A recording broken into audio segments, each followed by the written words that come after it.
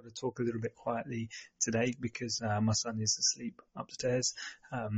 Anyway, to the topic. So today we are diving into alternative meat in general. Now, the reason that we are going to talk about alternative meat in general is because I want to kind of cover off something I've been reading into in just terms of understanding the space as a whole. It's not going to be a deep dive into the topic. This is like a shallow dive. Right now, I'm just kind of getting my head around the cultivated meat space, and when it comes to cultivated meat, alternative proteins, biology in general, I'm a bit of a basic bitch. So this is kind of basic bitch 101 stuff with cultivated meat, very kind of surface level stuff. But that's what it's about. That's at the stage I am in entering this industry. So that's why I'm making this content in this way. And to be honest, if you've clicked on this podcast or this video based on the title, you're probably a bit of a basic bitch as well when it comes to this subject. So hopefully it's going to be useful for you as well. So let's jump into it. What I want to talk about today is the types or the categories we use when working out, when you're looking at an alternative protein. But yeah, like what category it falls under. And I find that there's lots of different categories, options out there, products out there. So if you can create some general ways of categorizing these products and these technologies, that makes it a little bit easier to then go in and go deeper into how each specific thing works and the pros and cons and all of that kind of thing. So first and foremost, before we get into the different types of alternative proteins that we've got out there, I think it's important to define what we are what we're defining as an alternative to, if that makes sense. I don't know how to explain that, but if we're looking at an alternative, what is an alternative to that we are actually wanting to describe? I know I'm not doing a very good job at this point, but this is literally the first time I'm hitting record to talk about this subject. So in terms of what we're looking at an alternative from, essentially the baseline is a slaughtered animal. So in the context of meat, it's an animal that is raised. Actually, it's not just the context of meat because it's also dairy products and things like that. But essentially the baseline is an animal that is raised, bred, given food and water and all of that kind of stuff to be grown and then killed, and then we cut its flesh and eat it, or in some cases, we keep the animal alive, take milk and things from it and then kill it at the end once it's no longer producing these products for us. So that's like our baseline. This is an animal that has skin, fur, organs, it's sentient, all of that kind of stuff. So everything else comes under the category of alternative protein when we're looking at trying to extract it or get protein into our diet. If it's not coming from a slaughtered animal, it would be classed as an alternative protein in this context anyway. In terms of alternative proteins, I would like to categorize the options in two categories. Now, I am aware, and I think a lot of propeller heads that are watching this video will say, oh no, the Good Food Institute says there's three, and that's probably right, to be fair. But to also be fair, this video is not aimed at you if you know that, so it doesn't really matter too much about what you think. What I have found when trying to understand the space is that actually just looking at two categories first, and I will get to that third category in this video as well, but just looking at two categories first is actually been a lot easier to just get my head around things. So the two categories that I consider when looking at this is you've got plant-based meat And then you've got cultivated meat or cultured or lab-grown meat, or any of the other kind of names that people call it. So let's start off with plant-based meat, because I think generally speaking, that's the easiest for people to understand. Some people have tasted it, they've seen it on the shelves and stuff like that. So plant-based meat is essentially kind of what it says on the tin. It's products that are meat products or food products that are derived completely from plants. So no animal products are contained within them. Now, on a very basic level, you can look at things like lentils, tofu, things like that as a classification of plant-based meat. These are products that, if prepared in the right way, can somewhat resemble the look, the feel, the texture of meat. And it kind of depends on who you ask how close or far it actually resembles that food. But generally, things like that, so tofu and lentils, are very basic in the sense that they haven't been processed a huge amount. Tofu is a very easily simply processed product of soy, but also basic in the sense that these things have been around for a long, long time.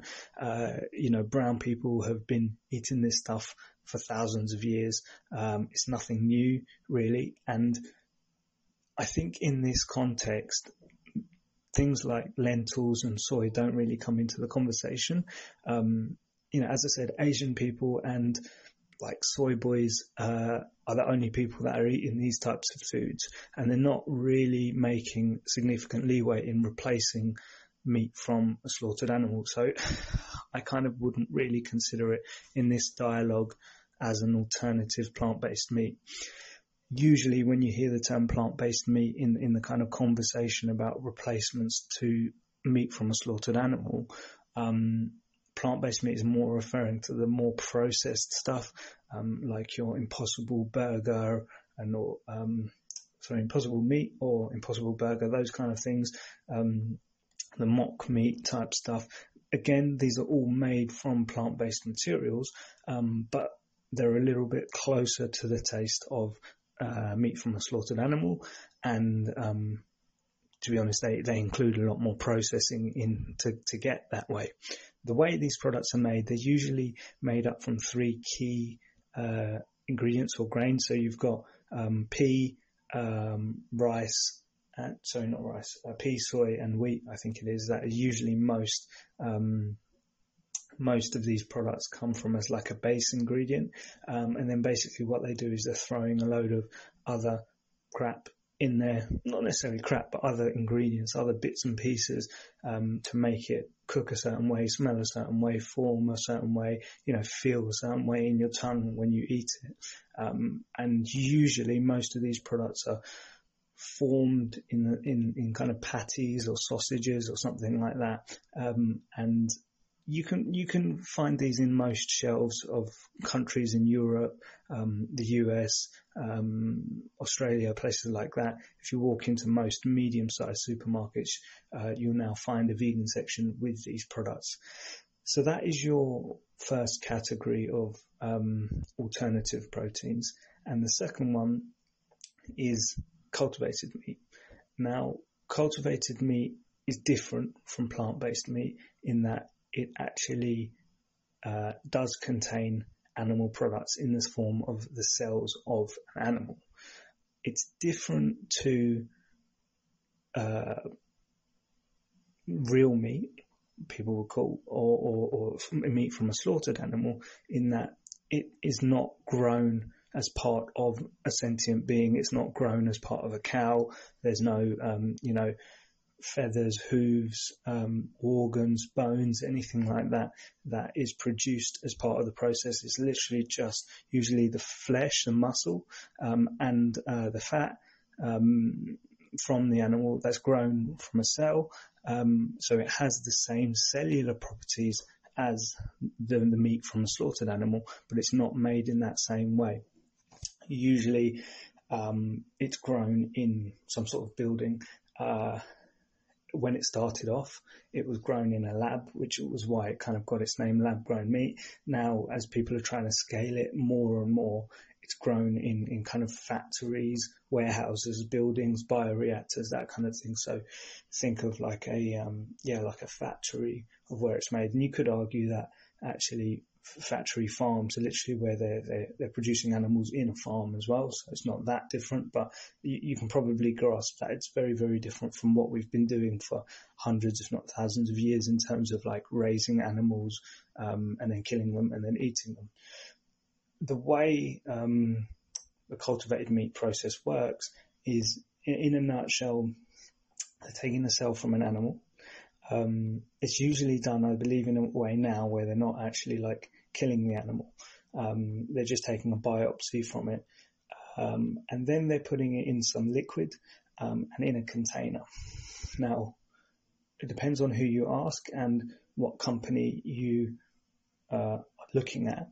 But some of those companies are using, I think they're doing some stuff like injecting into like an unborn cow to get this serum. I think some companies are using other products, but essentially there's a very fancy liquid. Some would argue, depending on who you're talking about, that it's not vegan, it's not plant-based, and some would argue that it is.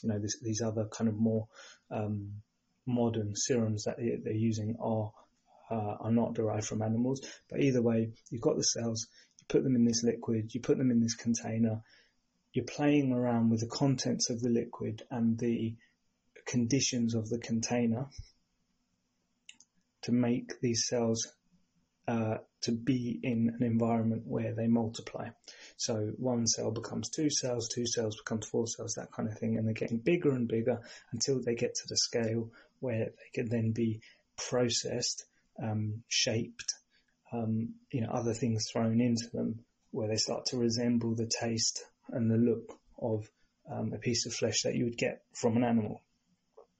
Obviously, I'm super simplifying this process, but that's the whole point of this this audio, this video, is to just show you in a nutshell what it's all about.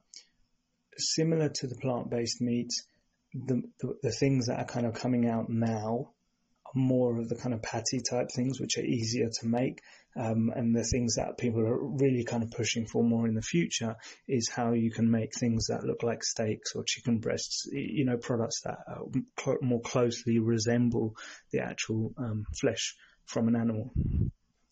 So those are the two ways that we categorize, or I would categorize, the kind of main players, main producers in the alternative meat space. Now, as I mentioned earlier in the video, there is this third category that the Good Food Institute, which I use to kind of get this knowledge, also categorize fermentation as a key category when it comes to alternative proteins. Now, having read a little bit more about it, I see fermentation as a kind of more of a support system to the other two. So in some cases, you can use... Actually, let me take a step back.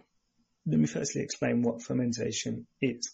Again, the idiot's version of fermentation. What you do is you take an ingredient, a base ingredient, let's say in this example, flour and water, and then you add what's called a microorganism. So microorganisms, kind of like what it sounds, it's small organisms that you can't see. So that's why they're micro, you have to see them in a microscope. The most common example of these microorganisms used for fermentation are different types of bacteria. Another common one is yeast, which is a type of fungi, but it doesn't really matter too much for this. But in this example, let's take yeast as an example of a microorganism. We're basically throwing it in with the flour and water. And when we put it in the right conditions, so usually warm, dark conditions, it triggers those base ingredients to change. And that process is called fermentation. So they can change in terms of shape, they can change in terms of their own properties, and also they can create new chemical ingredients.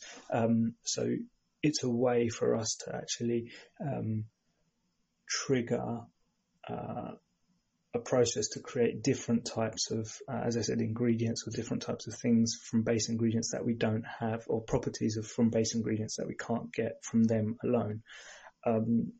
Now, going back to the relevance to cultivated meat and alternative proteins, there is some cases where we can use fermentation as a standalone process to produce what's called like biomass, which is just some form of thing that we can actually eat as a process in itself. And the most common one that most of you have probably heard of is corn. So corn have used, I think it's called mycoprotein or something, which is a fermentation process where they're actually able to produce something that they can then throw with breadcrumbs and all this other flavoring to make taste like a chicken nugget or something like that. So there is a fraction of the fermentation process that creates a type of alternative protein, which would then classify it as a third category. But I think the more significant side of fermentation and why it's even relevant in this conversation of alternative proteins is more as a facilitator to improve the products that you can create either from plant-based meats or cultivated meats. So as an example, with plant-based meat, you have Impossible, who are using fermentation to extract heme, which is the stuff that basically makes these Impossible burgers all bloody when you cook them, and that kind of metallic taste when you eat them, which you get when you eat meat.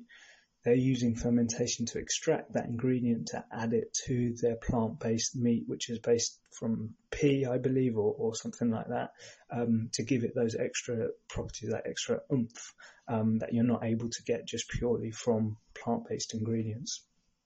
And the other side of things is when you use it to create cheaper ingredients. So from a cultivated meat point of view, this is very common to use. I mentioned earlier in the video about the kind of liquid they're throwing in the cells in order to facilitate the cells to duplicate. Fermentation is actually the technology that's used to replace the need to use, I think it's these cows where they're injecting some serum from the cows in order to make these cells duplicate. They've worked out a fermentation process that allows you to do this cheaper, and obviously in a way that doesn't require animals. So that's an example of where you can use fermentation in cultivated meat. In both examples, there's also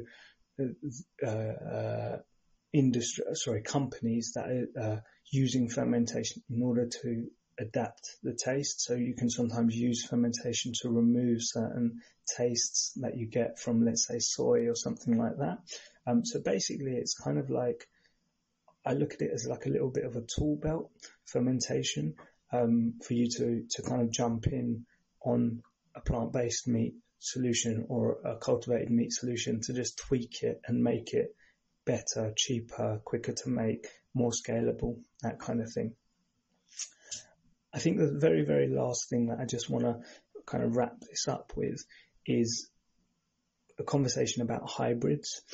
So I thought this is interesting because more and more what you're seeing, similar to how people are using fermentation to get better output from their plant-based meat or their cultivated meat, is that you're also seeing people using a hybrid of plant-based solutions and cultivated meat.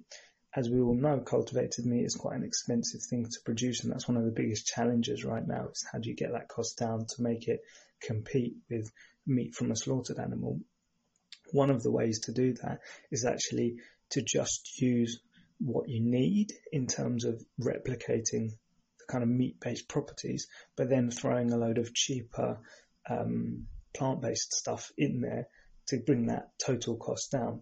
So something that really stood out to me, I think, in something I read I think it was with the Good Food Institute, that I think they actually pound this into you quite a lot, is that right now it seems like it's very categorized, you either do this or you produce this or you do this. But as the industry develops and kind of they work out solutions that work and people start buying these products, you're more likely to see commonplaces like hybrids, which is just a mix of all of the technologies, and you just have this slab of alternative protein essentially, and not necessarily a slab of cultivated meat or a slab of plant-based meat. Right, so that's everything that I wanted to cover off today. I really, really hope that it's been useful to you. It's been useful to me just to learn it in order to have to present it. And again, that's part of the reason that I even do this, because it facilitates my own personal learning.